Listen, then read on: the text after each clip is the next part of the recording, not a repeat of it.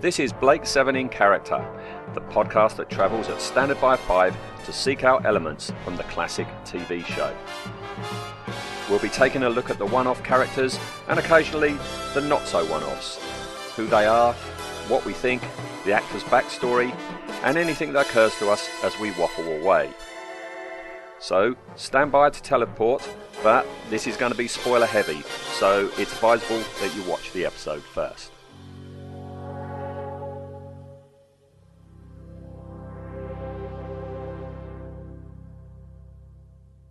Hello, Ian. Hello, Eric. Right, our listener out there knows that there's been a gap of a week where there hasn't been a new episode. That's correct, yes. Yes, yeah, but I think people on Facebook were thinking that we'd fell out or something. Yes, or, yes. Yeah, we haven't. No, we haven't. No, you just went on this little trip to Cygnus Alpha, didn't you? I did, yes. I fell out of the country rather than fell out with you. No, I took my... people probably won't know, but it was my 50th birthday. So myself and Anne, we went on... Well, I suppose you could call it a trip of a lifetime. Went to New York and Florida. Thoroughly enjoyed it, but it did mean that we couldn't record that Sunday. Mm. Well, for two Sundays, wasn't it? It was two Sundays. Yeah. This is what I was going to say. I mean, to our listener, there's only been a gap of 1 week without us talking. But for us, we've actually gone 2 Sundays. Let's put a little, peek behind the veil of Blake 7 in Character. We do our recordings Sunday afternoons, don't we, at 3 o'clock? We do, yeah. 3 o'clock Sunday, that's tradition. I get kicked off my computer chair by the cat. I'm sat on a creaky stool, which you can probably hear in the background. I thought that was your back, seeing as you're now 50. Well, yeah, it could be. Perhaps it's me. Perhaps if I get off the stool, it will still happen. But yeah, so... Yeah, it's a tradition. It's something I certainly look forward to. I think you look forward to it as well. We have our little natter about all things Blake 7. Yeah, and so I've been bereft. I've had no one to talk Blake 7 to for 2 weeks. Did you try and talk to your missus about it? Oh well, she does like Blake 7, but she finds it very amusing. Her favourites are Avon and Tarrant, but she just finds. Yeah, I know. I'm sorry, no. It's the macho-ness. That's what she likes about Tarrant and Avon. There is going to be an Avon moment in this story that we're going to mention, which is like classic Paul Darrow Avon. And if my wife saw it, she would burst out laughing. She finds it very entertaining, the show, but on many different levels. And one of them is the macho posturing. So. Isn't it weird though that Avon's got such a large female following that seem to find him attractive, but I think Anne's in the same boat as your missus in that she likes the character, but she thinks he's a bit of a joke in that he is so macho and over the top. She couldn't see that much difference. It was like a slight step over the line that Avon could become Jarvik. Oh yes, yeah. So, but yeah, she thinks the actor, Paul Darrow, she thinks is brilliant and really has a presence. But yeah, she thinks sometimes, especially his barging into rooms and fanning his gun. I tell you, the measure of how good Paul Darrow was is that he can have this appeal as Avon, despite whatever ludicrous outfit of the week that he's wearing. Yeah, he can pull off pretty much any outfit. Which is a skill in itself, isn't it? Yes. I mean, there's some bad outfits in this week's episode, but... There certainly are. Avon manages it. All right, well, let's get going then. So, yes, Rumours of Death. And this story, it takes place between Children of Auron and Sarcophagus. So, it's this story slap bang in the middle of between quite to me, a weak story and a decidedly odd one. In between, you've got this massively important, very well done one, don't you think? Well, I think this is where we may disagree for perhaps the first time ever. I think this is a monumentally weak story. I always have. It's got a huge reputation in fandom. It's always the story that's cited. But I think, for reasons which we'll probably go into in more detail, that the central conceit of the episode doesn't work for me, and that just it throws it. I much prefer the B story, so like the 2 Federation officers in the control room. I think they've got the best bit of story. That's the best acted, the most enjoyable. The actual Anna Grant stroke Avon storyline, I don't believe in for 1 second. There is something that has occurred to me, thinking about this story for the podcast, that's never occurred to me before, and I'll raise that when we reach it in this story, okay? Yeah. But yeah, I do like the Major Grenly and Forrest scenes, they're brilliant. and Major Grenly is going to have his own episode, so we're going to avoid Forrest and him. And also, I thought we've already done Shrinker. Yes. He was the third part of this, so we've discussed quite a bit of this story already. But also, I thought today we will ignore a lot of what happens up on the Liberator before they go down to Earth, and save that for the Major Grenly episode, because then we've got a little bit more meat on that one as well. Okay. Right. Yeah. All right. Okay. So, as I say, we've already featured Shrinker. So we're going to fast forward all the way through the opening of this. To where Dana says what went wrong. Why is the Earth still controlled by creatures like him? And so this is when we're going to start talking about it, because we cut to the Earth, and we've got a bunch of troopers briskly jogging past a stately home. Now, we've already discussed this stately home, didn't we, when we were talking about Earth, and how come so far in the future you've got stately homes. And I think you and I had come up with the idea that maybe it's in a dome, isn't it? Maybe in a dome all by itself, this stately home. Yeah, that seems to make more sense, that this actually is in a dome. It's just in a rich part of the dome. But also we were saying maybe it's a mini dome, and all you've really got is the stately home and the grounds. And when you see the background, well, that's just like the inside of the dome. You can't go any further. Yeah, because they do sort of make mention that they've got through 2 of their perimeters, and I thought, I wonder if one of the perimeters is the dome itself. So they've got into the dome and then they've got past the security. But otherwise, it doesn't make a lot of sense. Or it's a monumental fraud on the population of Earth, that they have to live in these domes and they think that the rest of the Earth is toxic. But that doesn't fit with much that we see elsewhere, where, again, from sort of season 1 time, you get the feeling that not many people travel. That you're born in this city, you live in this city, you work in this city, you die in this city, you don't travel. But then, sort of mid-season 2, season 3, season 4, suddenly it's a Star Wars universe where everyone's travelling between planets all the time. Yep. And we go from Avon sort of being never left the Earth and Blake never left the Earth, to where they've been flitting about all their lives. And so it as you wouldn't say, make then sense that people would live in these domed cities. Yeah. I mean, we've discussed this before about, when we get to season 4, everyone's like zipping between planets, in like, a couple of hours. Whereas in the very first story and the second story, you have to, log flight plans and have launch clearance to take off, and months of travel. Yeah. Okay. Well, we've got these troopers. They jog by, and in the grounds, we've got a guy by the name of Chesku, who's rehearsing a speech as he walks along with his wife. A question of leadership. The rabble which sought to challenge the established order lacked our inspiration, our unity, our leadership. They are crushed. Earth and the inner planets are once again united. Gentlemen, I give you a toast. Our inspiration, our unity, our leader, President Servalan. What do you think? I think it's crude and obvious. Thank you, Sola. You asked what I thought. Stupid of me. I should know better by now. If it's any consolation too, I'm sure Servalan will be delighted. She is, after all, a tasteless megalomaniac. I think it's rather fine. You would, Chesku. A presidential palace. A grotesque anachronism like its owner. We could have built 2 cities for what it cost to reconstruct that absurdity. You keep talking like that, you'll get us both killed. Yes, what do you men want? I'm afraid they want your security pass and your clothes. The rabble aren't quite as crushed as your speech suggests. Is this some kind of a joke? No, Chesku. This is no kind of a joke.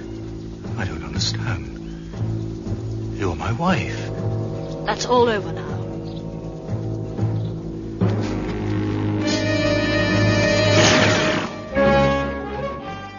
This whole storyline sort of throws up issues for me, and it's to discuss it. We're sort of going to have to go a little bit out of order, I suppose.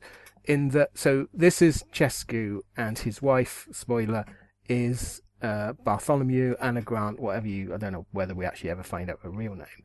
But later on in the episode, Servalan says that when Avon was caught, she run back to her husband, Chescu. So Servalan knew that this character is Anna Grant. Chescu, it makes no sense. No, well, this is what I was alluding to earlier, and I'm still going to save it for the moment in the story. But yeah, I've got major questions about just who this woman is. I mean, like you say, what is her name? What is her real name? Is her real name Anna Grant? Because she has a brother called Del Grant. So presumably Anna Grant is her real name. Yes? Well, who knows? You would think so. Or has this been a lifetime's worth of spy work, and she was actually implanted as a baby into the Grant family? It makes none of this makes any sense, and it strikes me as this is 3 or 4 storylines, and they've hammered it into one character, and it doesn't work. I don't believe in it for 1 second, any of this, other than the fact it was either made up at the last minute, or like I say, this is like you've got several characters, like the Anna Grant character, the Chescu character, the character that was brother to Del Grant. That they're all different, and they've thought, we can tie all these up into one person. But it just doesn't work, I don't think. I'm very surprised because, of course, this is a Chris Boucher story, and usually his stories are strong, great dialogue, great characterization, and they hold up to scrutiny. Yeah. But the more you think about Anna Grant and who she is, I've just thought, as you was talking there, a possible way of explaining a bit of it, in that Del Grant isn't actually the brother of Anna Grant, and that's a false memory because Blake Seven has a history of implanting false memories. That he never had a sister called Anna Grant. That was done to him to back up to Avon that this Anna Grant woman that he's met and fallen in love with is legit. But you almost sort of think if they've got that capability to implant false memories, which they supposedly have because they implanted the memories into the kids of Blake mucking about with them and stuff like that. Blake had implanted false memories. So if they've got that capability, why are they still faffing about with spies and pretending and just bring the people in, read their mind? Because to make a false memory, you've got to be able to read what's in there. Otherwise, it's not going to work, is it? You can't suddenly you can't have in that false memory that you're suddenly a woman when you think you're a man. And so they have to know everything about it to make it convincing. So just read the person's mind. They could have just brought Avon in, shoved him in that machine, found out everything they needed to know, the entire sort of gang and connections of this fraud. It's one of the, I mean, if you've ever written anything in detail like this, then when you start changing little things, it can massively impact and break other things. And this is what this whole thing strikes me as for some reason they've done this to tie it up, and it just creates huge plot holes that don't need to be there. Well, we'll talk some more about that shortly, but at the moment he's walking along. We don't know any different. I mean, we've already seen Anna Grant in the Shrinker bit, didn't we? Where Avon do his far away look thing, and you would see her, and so it's the same person. Yeah, but this is something else that doesn't work as a storytelling element. The flashbacks ruin the surprise that this woman is Anna Grant. Why do it? The flashbacks are awful. They're so stilted, and they, if this is how Avon remembers his once in a lifetime romance, then what a strange romance that was.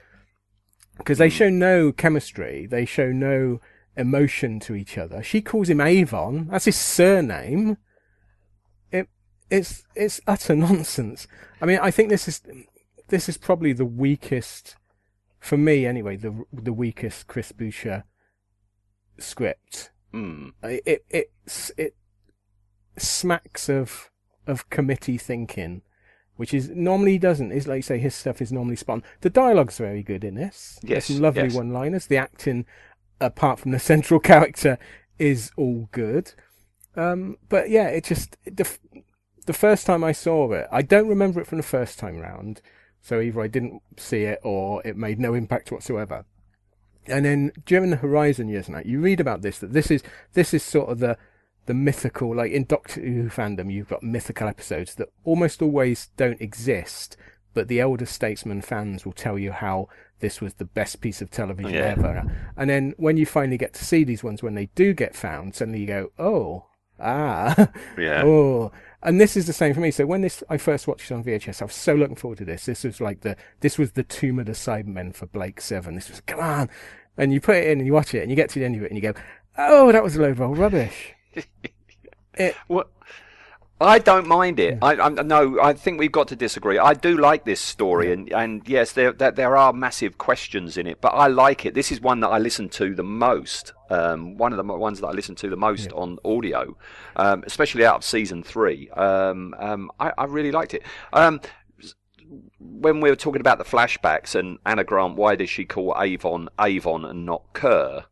There actually is an explanation, because when I watched this, I watched it 2 times, and once with the audio commentary, and Chris Boucher is on there, and he actually explains it. He said, well, if I had her call him Kerr, you would actually have to have a scene explaining to the audience that Kerr is his first name, because he's never called it, apart from in the very first couple of stories, you see. So that's why she just calls him Avon. Well, in the Shrinker bits, Shrinker calls him Kerr Avon. So there's an ideal place for them to explain that his name's Kerr. So I understand what he's saying, but I think that's lazy. That's not his usual standards. That's lazy. If you can't organically introduce a way of doing it, then don't do this whole storyline. You know, don't. It just doesn't work. I think the whole reason this has got such a high profile and so highly thought of in fandom is purely for the fact that I'm dangerously steering towards sexism here, and I don't mean this, but this is generally what I found, that the majority of Blake 7 fans, especially during the sort of late 80s, early 90s, were female, of a certain age, and there's a great preference for like boo-boo fiction where a main hero will get injured physically or mentally and it leaves them vulnerable, and that's a huge part of fan fiction. And I think this is the fan fiction episode where supposedly Avon is most raw and wounded. Paul Darrell unfortunately plays it as if it's like, oh, he's very much General Melchett, isn't it? Howl. Oh, that's over and done with. It's I just don't buy it. That's all I'm going to be saying this whole episode is I don't buy it. All right. Okay. Well, excuse me. Before we get to Avon and everything, we're still with Chescu, and he's walking along. Yes. I like their outfits, Chescu and Sula. As a costume, recently, wasn't there? There was, yes. As a costume maker, did you spot that? They of course they've got their little natty capes. I quite like that. They don't need capes, but for some reason they got capes. Did you notice that their outfits parallel each other? Their buttons are on opposite sides on their chests. Yeah. Which I thought that was quite neat. It's quite nice, but that very much, I mean, certainly when I was growing up, I don't think it's so much now, but when I was growing up, you had a male and female side of fastening. Oh, buttoning up, yes, yeah. I think America has the opposite for males, and I think the fact that we have now so much American clothing in this country, it's sort of destroyed that notion. But yeah, certainly up to a certain point, I always remember you couldn't wear a quotation mark girl quotation marks jacket because it zipped up or buttoned up the wrong way round, and you would have the mick taken out of you. But yeah, they're nice. They're nice. They're nice costumes. They look quite nice. I like the idea that maybe some thought went into this, and this is actually a subliminal thing. That it's a hint that Sula is the opposite to this Chesku. She's a rebel, and that's why the outfit is the opposite to him. But I guess it's not. You can read whatever you want into it, can't you? So. Yes, I like his speech. His speech is pretty nifty, and he says about how the rebellion is over and crushed, and Earth and the inner planets are once more united. So there's an inference there that the inner planets, and I'm guessing he means Mars, is colonised, and at some point, had broken away from the Federation. Yeah. This civil war thing that we've talked about before, which saw Servalan become president, looks like it was planets against planets almost. Yeah. Well, again, we said there's two civil wars, isn't there? Because they mention in here that the reason that Servalan's back in control is that when the old school Federation deposed Servalan, they spent far too much time on vendettas than consolidating their power base, and Servalan swooped in and took control back. So yeah, this is very much a sort of, because Servalan's taken control at Star 1, and then they've taken control back sometime between Star 1 and here, and then also Servalan's then taken control back sometime between that and here. Yeah. So yeah, it's a but nothing seems to have changed on the like, I suppose that's quite true to life, isn't it? That the top of the ladder changes, but the bottom rungs just get on with their job. Yeah. Sula says that the speech is obvious and crude, and that Servalan is a tasteless megalomaniac, and how the building of this stately home, you could have built 2 cities with the amount of money that cost. That's a bloody expensive building, isn't it? Yeah, that's government procurement, and someone's overcharged for that. Or the 2 cities are really cheap to make. Maybe a city is just build a dome. Yeah, build a dome and put a car park in it. I also think it's you couldn't really say Servalan hasn't got any taste. I think Servalan's got taste, whether you agree with it or not. But she's not bland, is she? No, I don't think. 2 guards appear, and it seems that Sula isn't all that she seems, telling Chesku to hand over his clothes and pass, and to which Chesku says, "You're my wife." That's all over now, and shoots him in the back. Yeah, but they've been married, and I'm presuming he didn't know that she was some sort of spy. So this has all been going on since before episode 1. And also, I mean, he's on Servalan's side. He's Federation through and through. So, and she's a spy, therefore she's Federation as well. Why is she living this pretense? Why doesn't he know? Yeah. Yeah, they're both on the same side. So why is she married in secret to the? Well, no, she's not married in secret. But why is he married to her? And she's got this other life that he's not aware of. And how does that work? Bub idea. I've got to go away for 3 months. Whatever. Yeah. Again, like, it strikes me as 2 characters duct taped together. In the script. Yeah. So we're going to fast forward now, because this is when we first see Major Gren Lee, and we've also got Shrinker and Avon talking about Anna Grant. As you say, we see far too much of Anna Grant. The twist, if that was meant to be a twist, has been completely blown. I do like, though, that they've actually gone to the trouble, and I hate this about films, I hate this about TV shows, where there is a passage of time, and when you see, it's a year later or whatever, the hairstyle is exactly the same. Always, always, always. And that winds me up. At least they've gone to the effort of, when they actually filmed, the scenes on Earth, they've cut the actor's hair. So she's actually has got longer hair in these flashbacks, and I do like that. Yeah. Do you think they were hoping that people wouldn't think it was the same character? What, because she's got longer hair? Haircut. Well, put a wig on her and change the colour of the hair or something. Yeah. Just think, though, if you cut out these flashbacks, the episode is enhanced, because the flashbacks are terrible, they're really badly acted.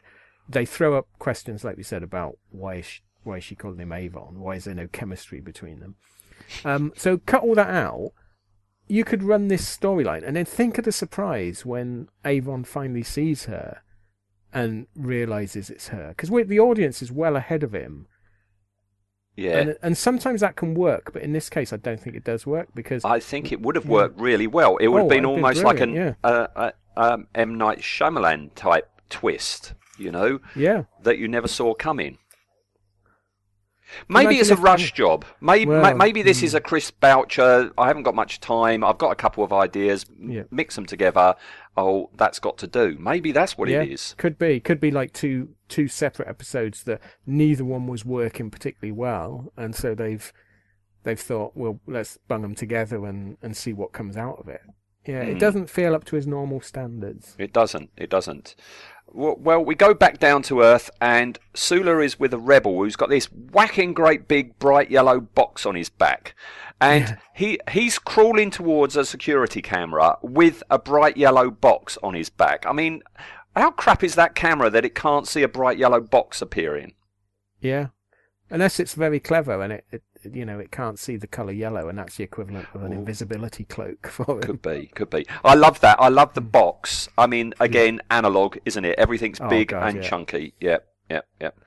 The box is activated and the rebels advance on the house. We're going to fast forward past Servalan arriving and making her entrance, and Major Grenly, we'll cover these in the Major Grenly episode, to where the troopers are sent out to check on the faulty camera and are ambushed by the rebels.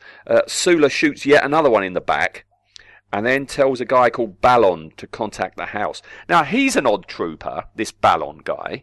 Now I've got a Federation trooper outfit, I always focus more on the troopers now. His faceplate has got a silver trim around it. Yeah. Yeah, well, we've seen an officer with silver trim round the acrylic ring, haven't we? That we've seen that before. That was, but yeah, I think this is the first one we've seen where they've put silver around the actual face plate. It looks good. I quite like the look of it. But... Yeah, but why do you think they did it? Because there are other troopers on location that don't have that. I'm thinking maybe it was broken or something. There was a crack in it, and it's a last minute. Put some gaffer tape round it or something. Yeah, could well be. It might be they just wanted him to stand out. I don't. But yeah, you're probably right. It probably was just a repair that they've done. Because you never ever see that again, do you? On any other trooper in the history of the show. Never again. Ballon tells the house that it was a dead rodent, and the rebels get ready for the second phase. And that's when later on, Ballon tells Grenly that they passed the councillor 10 minutes ago, and that's when Grenly says, we'll go and get them, because they're overdue their meeting with Servalan. Squad leader, come in, please. Surveillance, this is squad leader. Have you seen Councillor Chesko and his wife? Yes, sir, we passed them about 10 minutes ago. Get back to them and remind the councillor that he's late for a meeting with the president. You might tell him that she's not exactly overjoyed about it. Right, sir. At the double, squad leader. Out. Perfect. Get to your positions. And good luck. This next bit doesn't make sense to me either, all right? So you've got all these rebels who are now in the troopers' outfits. They're all lined up with a guy at the front in Chesku's outfit, plus Sula. Yeah. And they start legging it across the field, don't they? Yeah. To make it back. And that's fair enough. But immediately followed by the rebels in their, army fatigues. And the alarm goes off. So what was the point of doing this? Why go to the whole point? It's like seconds after the camera sees what they think is Chesku and his wife and their escort guard.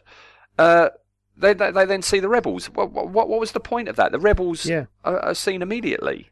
They make such an effort to get these uniforms to make their way in secretly. And like say, literally 2 seconds later, the gaff is blown. Yeah. Because they do, when I was watching it, I thought, what was the point of all that?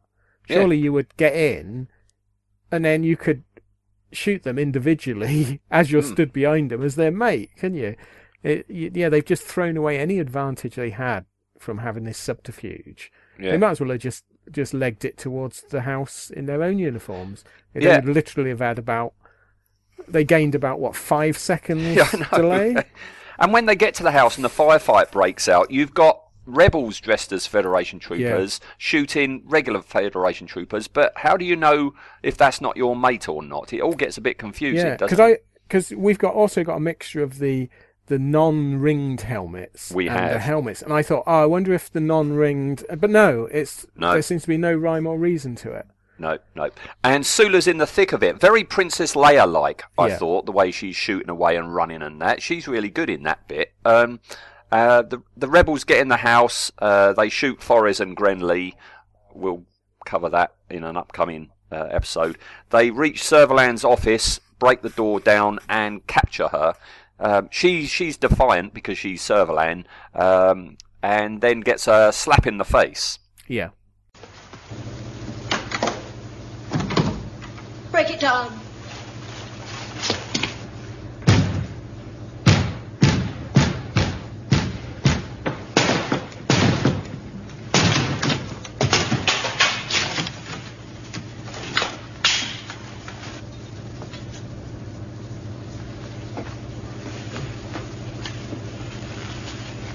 I take it these creatures belong to you.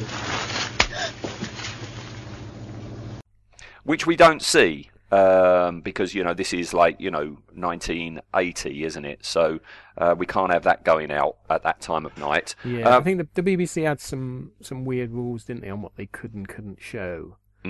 Because later on when you see Servalan, she's got a massive bruise, hasn't she, round her neck where someone's tried throttling her, and she's got a black eye or bruises on her face. You're left in no doubt that she has been roughed up by the men. She's had a good kicking, hasn't she? Yeah, we can't see that happening, but we can see the aftermath. It's a bit weird, isn't it? But that was the whole BBFC and the BBC and censorship in the early 80s was a complete madhouse anyway, wasn't it? So I wonder if they actually filmed it, though. Yeah. Or perhaps they filmed it and it was one of those terrible stage slaps that if the camera's in slightly the wrong position, you can see a 6-inch gap between. Yes. But that might be more the case, yeah. It might very well be.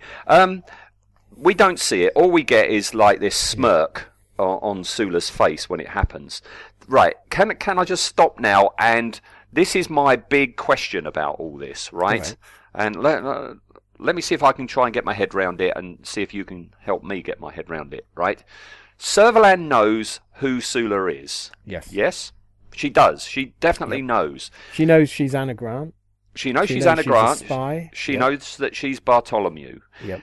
Does Servalan know that this rebel attack is going to happen on her house and that Sula's going to be there? Has Sula told her? No. Right. But when that door is kicked in, she goes, there's some rebels, there's Bartholomew. Okay? Does that Servalan at that moment think Bartholomew has switched again and she is now a rebel? Well, it's so confused. I always read it that Servalan doesn't know. This is one of the problems I've got with the episode, which is Servalan knows that this person is a spy, is a double spy, a triple spy, not to be trusted. So what was Servalan's play here? Because Chescu was for Servalan. So why is Anna Grant actually, is a real persona the wife of Chescu? And that she was a spy and Chescu knew about it? None of it makes any sort of sense. But I don't think Servalan would have known, because what would be the plus side for Servalan to expect this? Because these are rebels against her. They're not rebels against the previous Federation. No. So I think she couldn't have known. No, because for the longest time, I think when I first saw this story, I assumed that this was all some elaborate setup to trap Avon. But of course, it's not, is it? No, is no, it? not It's at all. just one of these spectacular coincidences that as this happens, that's at exactly the same point that Avon starts looking for revenge against this person who killed his woman.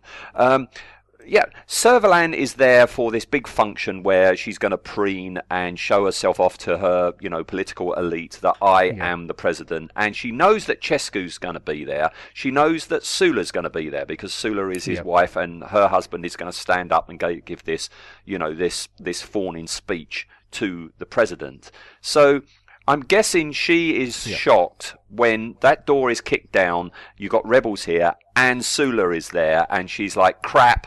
Sula has switched sides, much like Shrinker says he did. When it looked like the rebels were winning, he swapped sides, and then when it looked like they were losing, he swapped back. So I'm guessing at this point, Servalan believes that Sula has switched sides, and this isn't some sort of plan that Servalan and Sula have concocted. No, I don't think so. Hmm. I think it's a surprise. Like you say, Servalan was just there for the fawn-in speech to consolidate, to show everyone that she's in charge. But yeah, because the only other way it would have benefited Servalan is if Anna Grant was a double agent and she knew that she would infiltrate the rebels. But then Servalan would have alerted her guards that there was going to be a rebel attack. So I can't see that being the case. But then that doesn't make any sense, because that means if Servalan doesn't know any of this is going on, it means Sula has contacted the rebels without Servalan's knowledge and concocted this plan of, overthrowing Servalan, right? If you assume that the Liberator and Avon didn't arrive, what ultimately was going to be the goal for Sula? Because coming up now, she's got this argument in the office with a guy called Hob. She's useful. The men want her killed. Really? Yes, really. The men want her killed now. I'm not deaf, Hob. Just not listening, is that it? I'm not fighting my own men to protect Servalan, or to protect anyone else for that matter. Do you understand me, Sula? Perfectly. You see, I know which side I'm on. Meaning what exactly? Meaning, I've never been a member of the senior echelon. I have no problem understanding how the men feel. I've never eaten at Servalan's table. I wouldn't let that bother you. I'm sure your exception from the guest list was an oversight rather than a deliberate insult. Don't patronize me, Sula. And stop talking like a fool. Do you seriously imagine I have any personal regard for that woman? Doesn't it occur to you that I might hate her more than any of you precisely because I do know her? So let's cut her throat and be done with it. She is more use to us alive. The men don't think so. The men don't think at all. Maybe not. But they do fight and they do die. And that isn't something that's new to them. Now you're patronizing me. We didn't fight to put you behind that desk, Sula.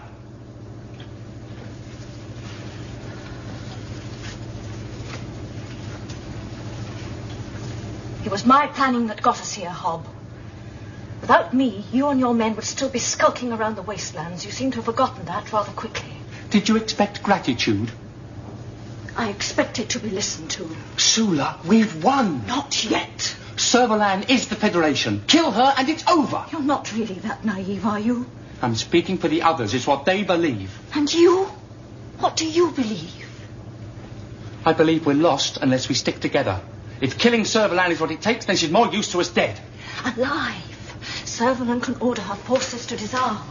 Alive, Servalan can announce that she's standing down in favour of a People's Council which you and the others will lead. Alive, Servalan can hand over power. Dead, she's just one more corpse.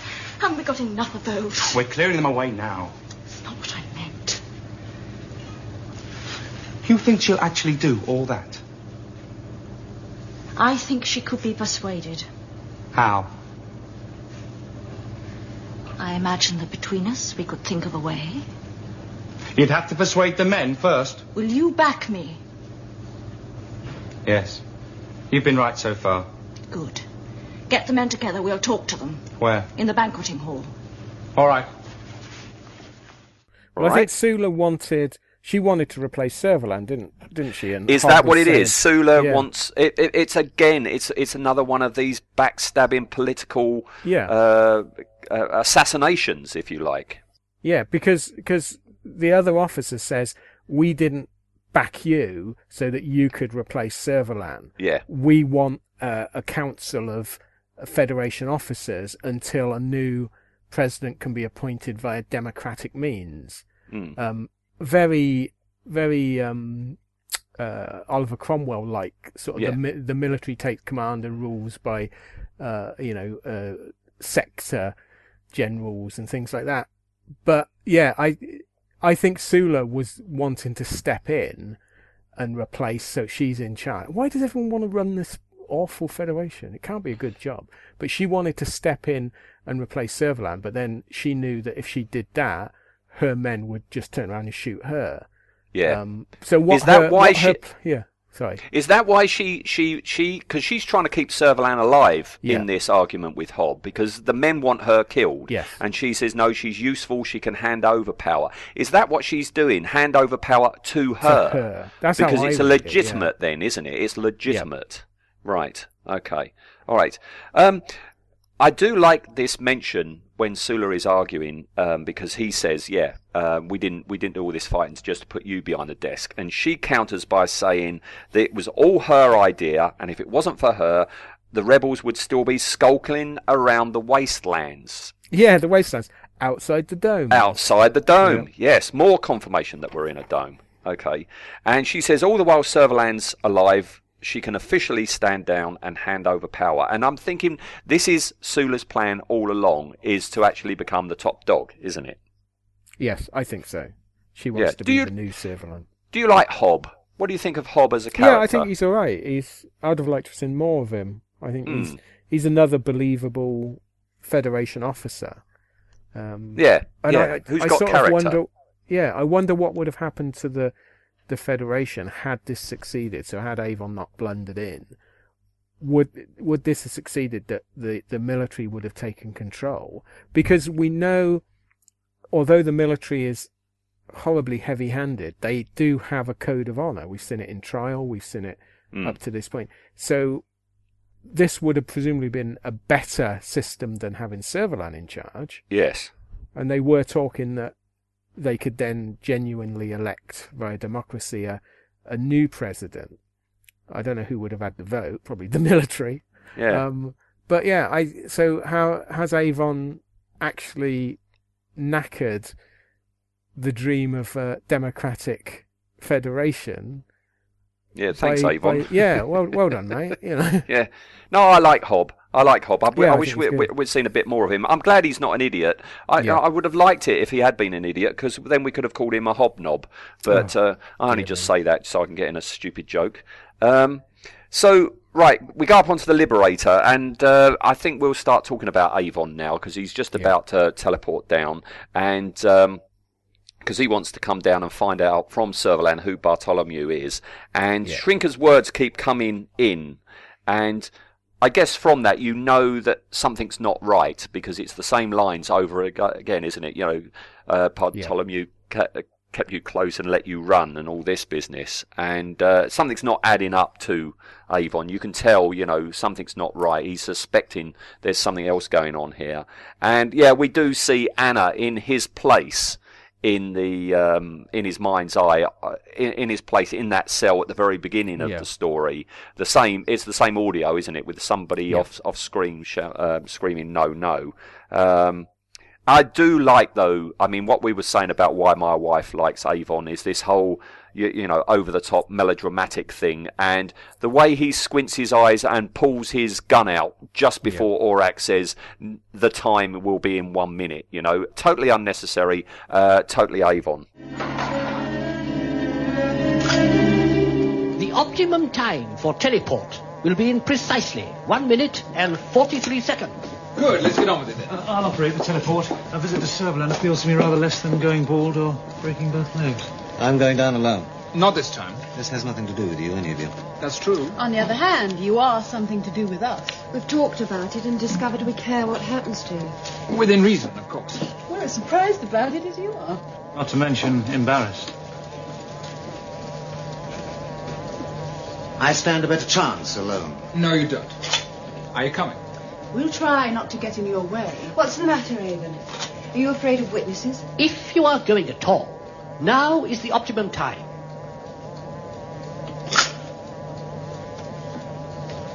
Put us down. Yeah, it's a really nice little sequence where he's so into that thought process that he pulls his gun. If Aurak hadn't have said and interrupted that, would he have shot someone? Accidentally shot Tarrant. Oh! Well, we can dream, can't we? Yeah. Yeah.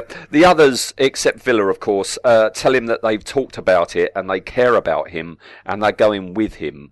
And he tries to, say, I'll be better off alone, and they're not having it. This is a very different Avon to the Avon that we're going to see in Terminal, when they try, convincing him that we're going to come with you. And he's like, you come with me. Anybody who comes with me, I'll kill you. This is a totally different Avon. This Avon, he sort of, I think he's quite happy that they come and help him, but he's sort of still got scruples that he wasn't going to ask them, because he knows this is purely a personal matter. Really, I think this is really nicely acted and written. And I actually like Tarrant in this scene. I think, so when they say, Dana, I think, says, we care what happens to you, and then Tarrant says, within reason. And I thought, that's brilliant. You should play this more often like that, Tarrant. Yes. There's no sort of over-the-top arrogance on it. And it's like, it's... Not here, but in a couple of minutes. Oh, yeah. In a couple of minutes. It doesn't last at all. We're going to swing from one way to the other shortly. This is why Tarrant's such a character that I can't get my head around. That Stephen Pacey, he obviously can act. Sometimes he's amazingly good. So he's obviously chosen or been told to play Tarrant in this manner. It's baffling. It is strange. I do feel sorry because, if he had played it like this all the time, I'd have a lot more, time for Tarrant. But it's, this bit coming up soon. We'll talk about that in a minute. We're nearly there because they teleport down to the planet. They find the dead bodies on the way to the house. This is hilarious as well, though, isn't it? So they've teleported down. For all they know, this is a high security. This is Residence 1, the President's own personal dwelling. And as soon as Dana sees that dead body, she shouts at the top of her voice, "Avon!"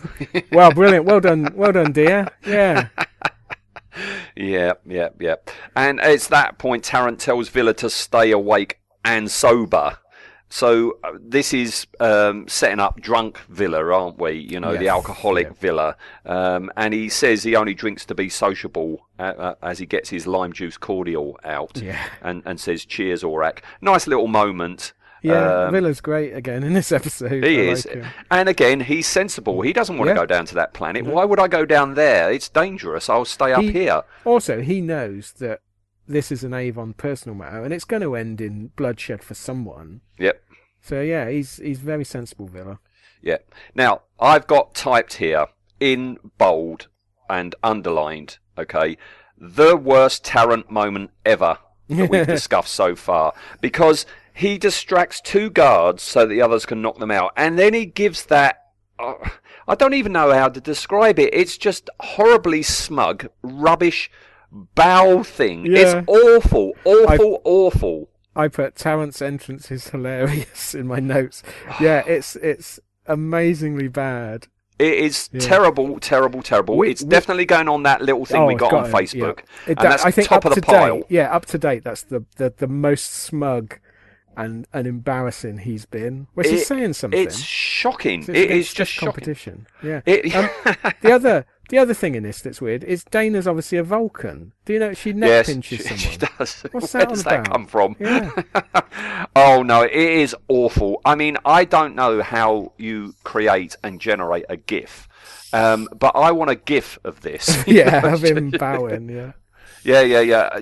Just to put as a comment on Facebook when somebody is being a bit smug, just put Tarrant doing that. It's terrible. I would love that as he bowed, if a guard behind him would have shot him up the arse. That would have been brilliant. Do you think that was ad-libbed? Do you think that's actually in the script, that Tarrant does a melodramatic bow thing? No, I think that's an actor-y thing, isn't it? Oh, he's trying to do like an Errol Flynn, Robin Hood type that's thing. Exactly what I thought. That he hasn't got the charisma to pull it off, though. Or the talent, or anything. Or the talent, no. Oh, it's truly crap. It really is. Yeah. It really is. It is the worst he's been. Yes, by far. Yeah. All right. Well, they creep in the house. We can hear Sula and Hob, talking to the men who's somewhere off in a hall somewhere. Interestingly, as well, when they mention, it's around about here, they mention about the house that it's a genuinely pre-atomic. Yeah, is it genuinely pre-atomic? Yeah. So that, again, that fits in with the fact that the world's been destroyed. Otherwise, why is it such a surprise? Yeah. But we're going to fast forward through that. We're going to fast forward through them finding Grenly and go down to the cellar, where we've got this very badly beaten up Servalan chained to the wall. Odd feeling. Place feels old. You suppose this part's original? Genuinely pre-atomic? Possibly. Does it matter? Obviously not. Avon! It's all right, Major. I've got you. Avon, you really are. Yes, I really am. So shut up and let me do what I came to do. I might have known you were behind all this. You flatter me. Go to hell, Avon. Probably. But I'd like some information first. In exchange for what? A quick death? That is the reward for silence. I've had worse offers. Tell me what I want to know, and I'll get you out of here. Yes? What's the matter with you, Servalan? I'm offering to set you free. You're offering to let her go. That's not the same thing. What are you talking about? I'm talking about the President of the Terran Federation, ruler of the High Council, Lord of the Inner and Outer Worlds, High Admiral of the Galactic Fleets, Lord General of the Six Armies, and Defender of the Earth. Get to the point. The point is that a few dozen guerrillas walked in, killed her guards, beat her up, and then chained her up. You want to set her free? Convince her that it didn't happen. She's been a prisoner before. Yes, but in her own palace on Earth, in what should be the center of her power. Is that it? Have you finally lost your nerve? Have you murdered your way to the wall of an underground room? It's an old wall, Avon. It waits. I hope you don't die before you reach it. And again, I'm assuming Servalan is sat there. I mean, in a minute, again, Stephen Pacey is good in a minute when he's talking to Avon about, she's chained to a wall in a residential palace, blah, blah, blah. I think Tarrant is right. She's broken, isn't she? Yes. She thinks... He's absolutely right. Well, we've jumped over again. Tarrant is very good when he's talking to Grenly and pretending to be a Federation officer. I love that. I thought that was really good from Stephen Pacey. But yeah, here he's got dialogue. I don't know whether it was originally for him, because it seems a bit too intelligent for Tarrant. And I don't mean Stephen Pacey way, delivers it well. He does it very well. He does it well. And I think, and again, it's this. I agree with that this episode is liked for this acting bit. So Servalan, Jacqueline Pearce is brilliant as a broken, and you can see this isn't the Servalan we're used to. No. And when Tarrant's saying it's because this is at her own palace with her own guard have betrayed her, she's broken it. How can you come back from this? Luckily, she snaps out of it like that. But the same way that Avon does. But this is a really nice bit. I love this bit. Yeah. I used to listen to this bit over and over. When Tarrant says that about and Avon, he kneels down, doesn't he, and he grabs her around the throat. This is how Avon should be with Servalan. None of this kissing nonsense. Rubbish. Yeah, he grabs her around the throat and he says, "Is that it? Have you been chained to the wall?" It's beautiful. Jacqueline Pearce. I mean, when she passed, we was talking about our favourite Jacqueline Pearce moments, and I'd completely forgotten this one about how Servalan says to Avon, "It's an old wall, Avon. Yeah. I hope you don't die before you reach it." I love that. I think that's fantastic. And it shows once again that Servalan, as a character, knows what she is, and she knows exactly that her time is limited, in this political process. It's superb. It's really well. This is Chris Boucher at his best, isn't it? Yes, in the writing. I mean, all the flaws we've been talking about, to do with this story, and you've got more of a problem with it, I think, than I do, is more than made up for with just this moment. Stephen Pacey starting it off, and then it going to Paul Darrow and Jacqueline Pearce. I think this is fantastic. We've often said this before, haven't we, that even in the Duffus episode, there's something in there that you can latch onto and go, this is superb, this is good, this means it's worth me watching. And this is one of them. So for all the problems I have with this episode, it is well acted to a certain extent. I still think the actress playing Anna Grant can't act, but that's a personal choice. But all the main cast in this are really good. Yeah. Again, you can rely on them. Yeah, I mean, this is great. It is terrific stuff. And it's at that point, that's when Anna comes down the stairs, and Avon and Tarrant, they go off, and hide. Yeah. And she comes down the stairs, she sees Grenly dead on the floor, and that's when Tarrant comes out and says, hold it, and she stands still. And I do like Paul Darrow, when he comes out of hiding by those shelves, it's the look on his face when he goes, hello, Anna. That's far enough. Don't.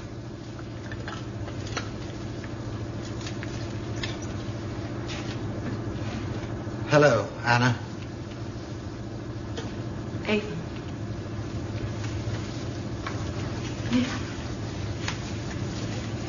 Avon. Oh. I was afraid they'd kill you. I heard there was someone with Blake, but I didn't know for sure, and I didn't dare let myself go. Oh, Avon. Why didn't you come back for me? What's the matter? I didn't come back because you were dead.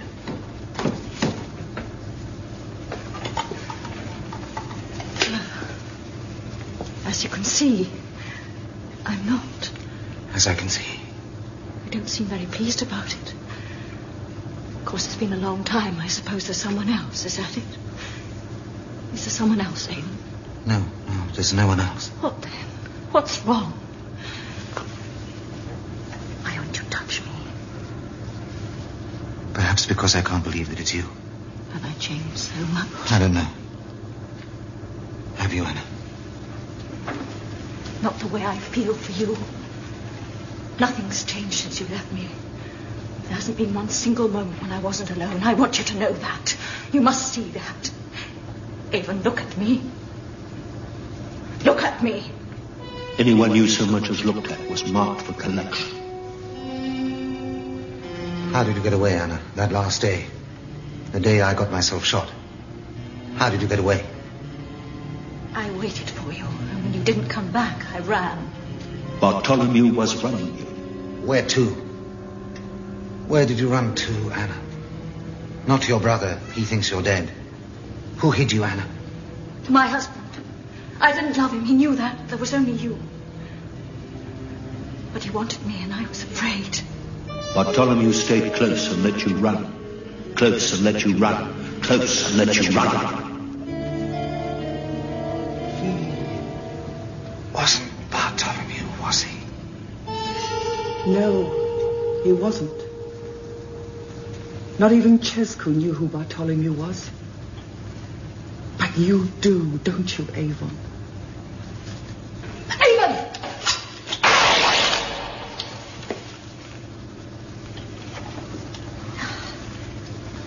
At least that was honest. I knew when you found out. You'd kill me. Unless you kill me first. We were well matched, Avon. You weren't even real. Bartholomew, Central Security's best agent. One of your colleagues told me that. Anna Grant. I was only ever Anna Grant with you. All the things I have known myself to be. I never recognized the fool. It wasn't all lies. I let you go. My love.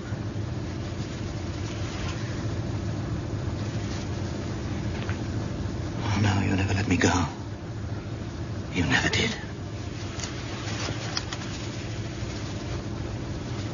because he's worked it out, hasn't he? That's his love, Yeah. and he knows this isn't the Anna that he thought he knew. Yeah, this works so much better than in Aftermath, when it's like when Servalan surprises him and he's like, "Oh, I just whatever the least expected thing was, I expected that, so I'm not surprised," which was pure cheese. This is nicely done.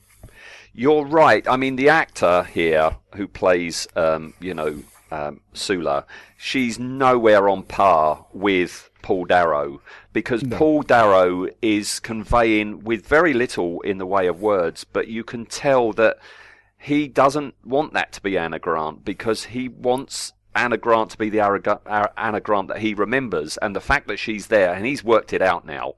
I mean, Servalan says nobody knows who Bartholomew is, but you do, don't you, Avon? He knows, and he's just crestfallen that this woman that he's always loved and always cherished in his memories is not only still alive, but his enemy, and became his lover, his partner, as a ploy. She's a spy. She was just spying on him all along. Yeah, I mean, she does say that she tries to get out of it by saying that she actually did fall in love with him. I don't buy that for a second.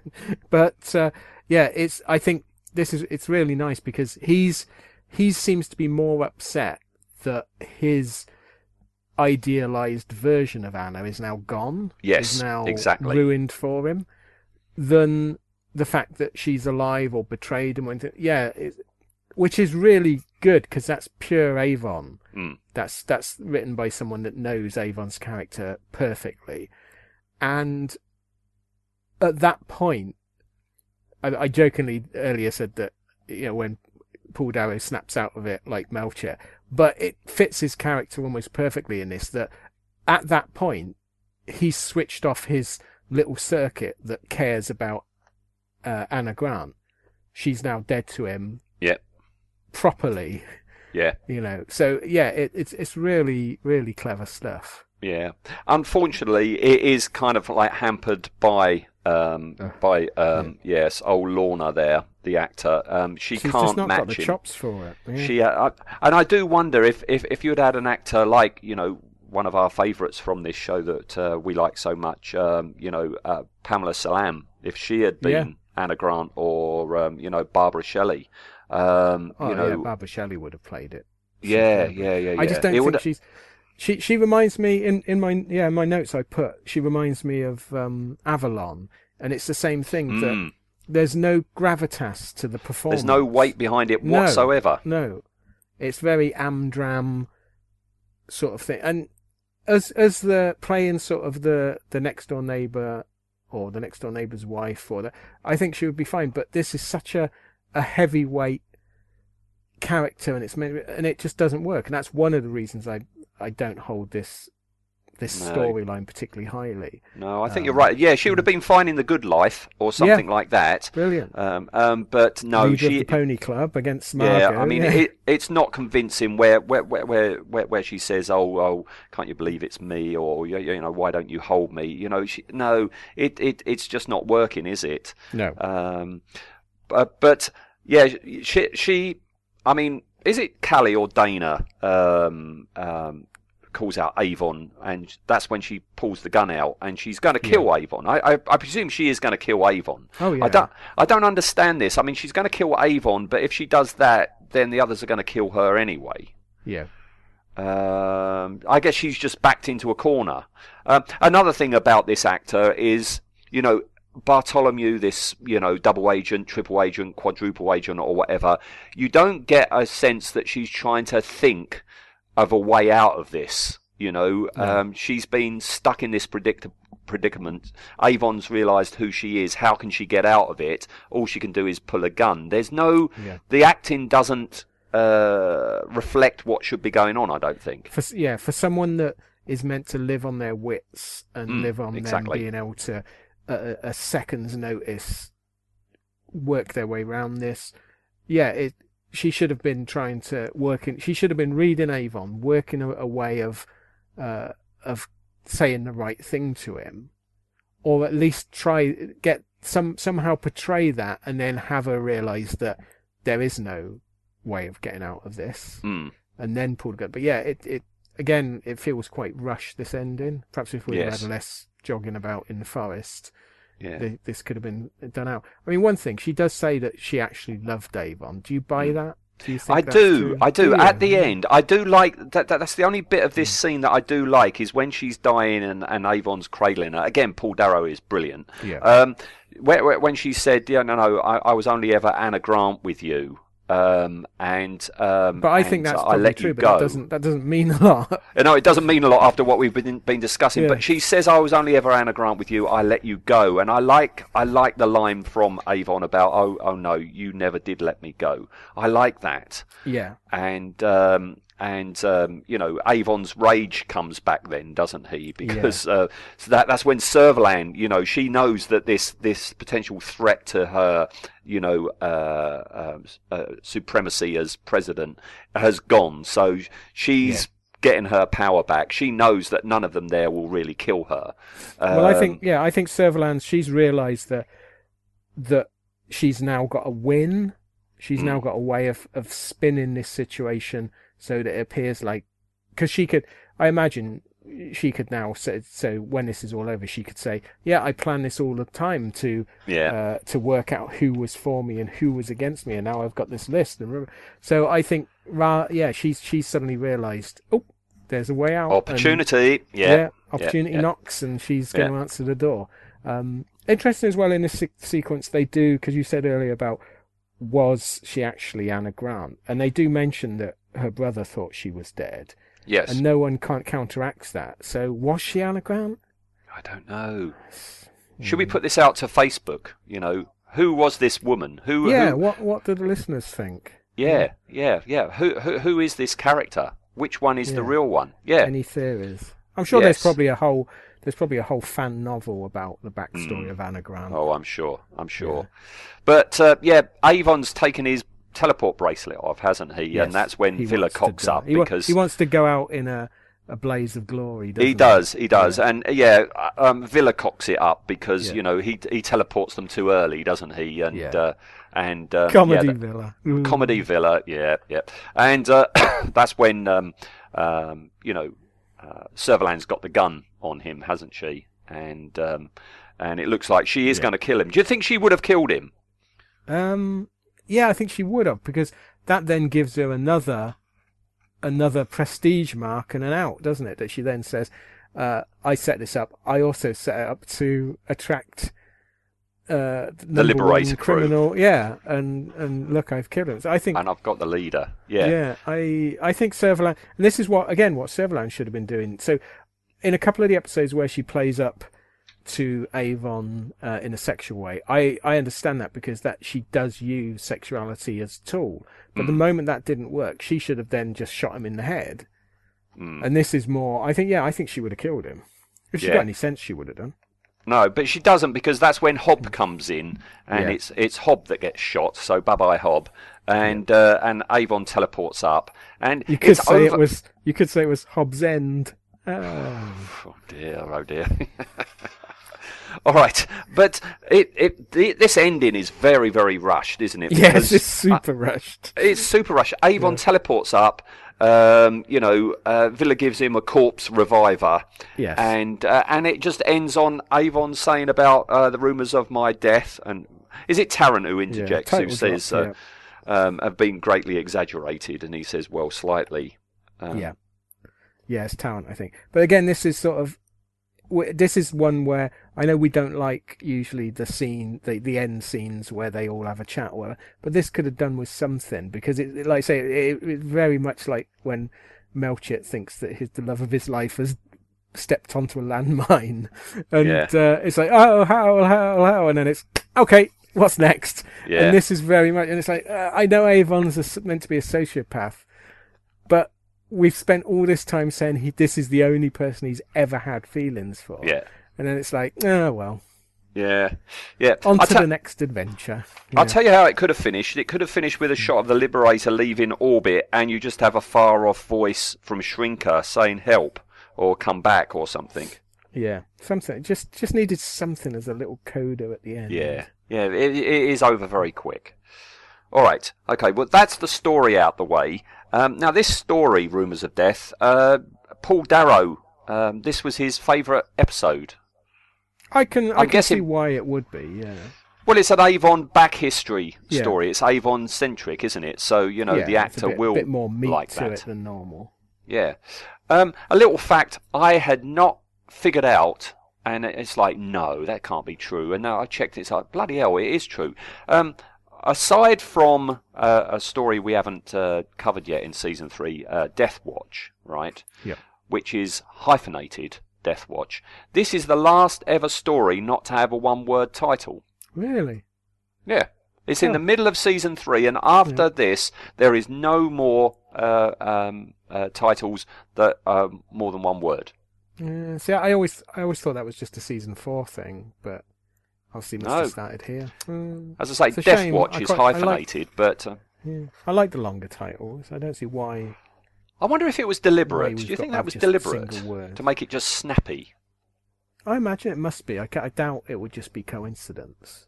But I don't know what the thinking was behind it. No.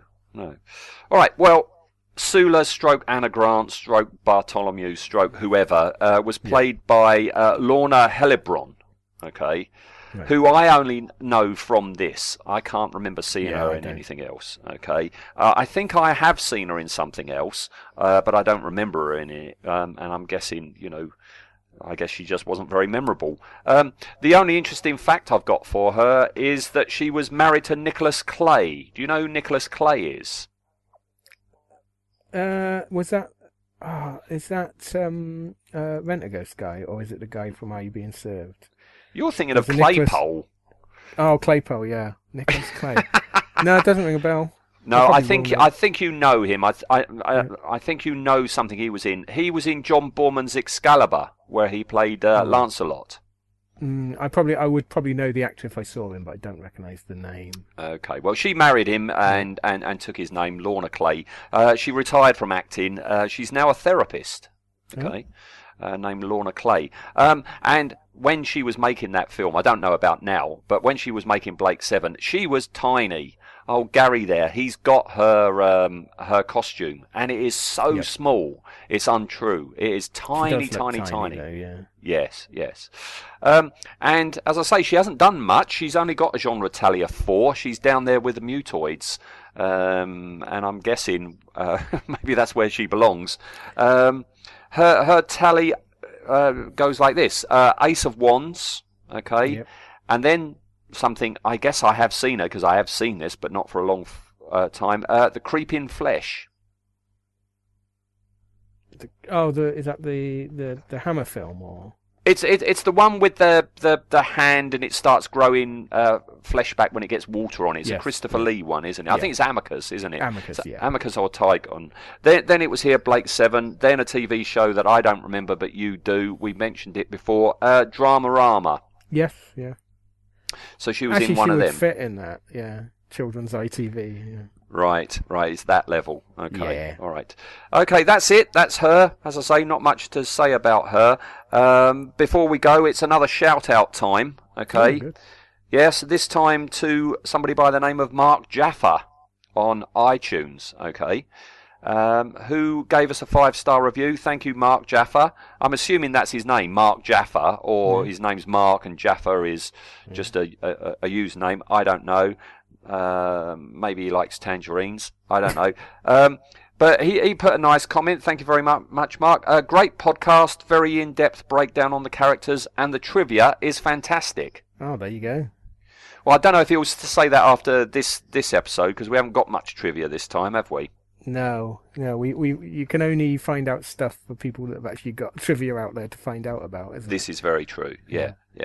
All right, so that's it. That's this episode over. Good to have you back, Ian. This has been good fun again.